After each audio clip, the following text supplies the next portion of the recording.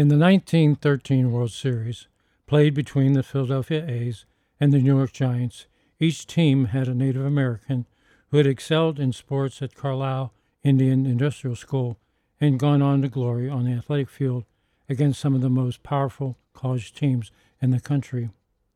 Founded in 1879, Carlisle's mission was to assimilate Native American children into white society, or as stated in its motto, "Kill the Indian, save the man." While its motto was a departure from General Sheridan's view that the only good Indian is a dead Indian, in reality, it was nothing more than a shift in government attitude and policy from destroying Native Americans to eradicating Native American culture. They say that historical trauma is ingrained in our DNA, and I feel like Jim felt that. He was like, you know what? I gotta make something of myself. He stayed focused. He persevered. He was patient. I'm sure that he struggled, but never lost his determination. In 1902, Albert Chief Bender, while attending Carlisle, signed a professional baseball contract with Connie Mack's Philadelphia A's. Bender went on to become one of baseball's greatest pitchers, leading the A's to championship seasons in 1910 and 1911. He had his best season in 1913, winning 21 games, and led the A's to their third championship in 4 years by winning 2 games in the 1913 World Series. In 1953, he became the first Native American to be inducted into the Baseball Hall of Fame. While the A's had Chief Bender going into the 1913 World Series, the Giants had their own famous athlete from Carlisle in Jim Thorpe. Just a year earlier, at the 1912 Olympics, Thorpe had won gold medals in the challenging 5-event pentathlon and the grueling 10-event decathlon, and been roundly declared the greatest athlete in the world. He added to his stature later that fall by becoming an All-American in college football after leading Carlisle to a stunning upset of an Army team that included Dwight Eisenhower.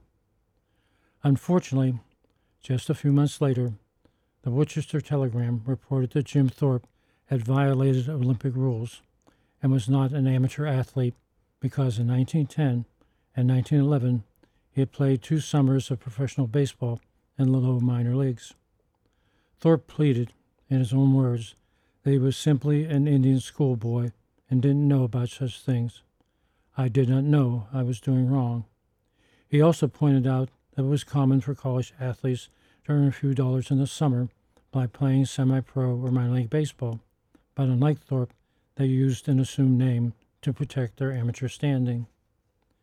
In January 1913, after the International Olympic Committee rejected his appeal and demanded the return of his gold medals, Jim Thorpe, with the NFL's founding a decade away and no opportunity to make money playing professional football, signed a contract to play baseball for John McGraw and the New York Giants.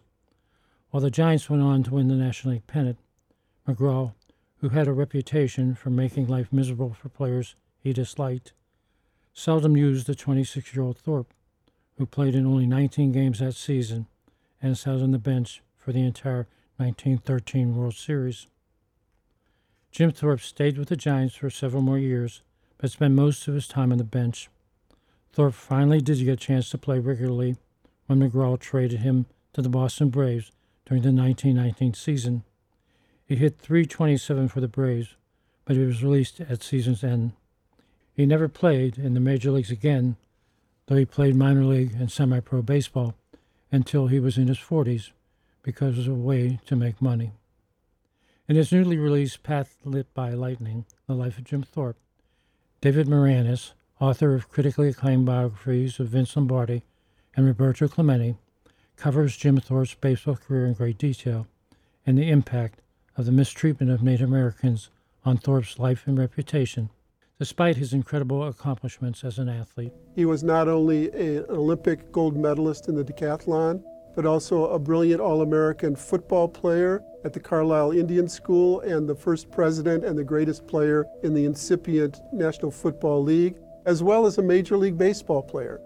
No other athlete in American history has done that trifecta. In 1982, the Olympic International Committee 70 years after it demanded the return of Thorpe's gold medals, finally gave his medals, or at least facsimiles of his medals, to his family. And only recently, over 100 years since Jim Thorpe won his gold medals, restored Thorpe's records to the 1912 Olympics. This is Pete Peterson for Reading Baseball.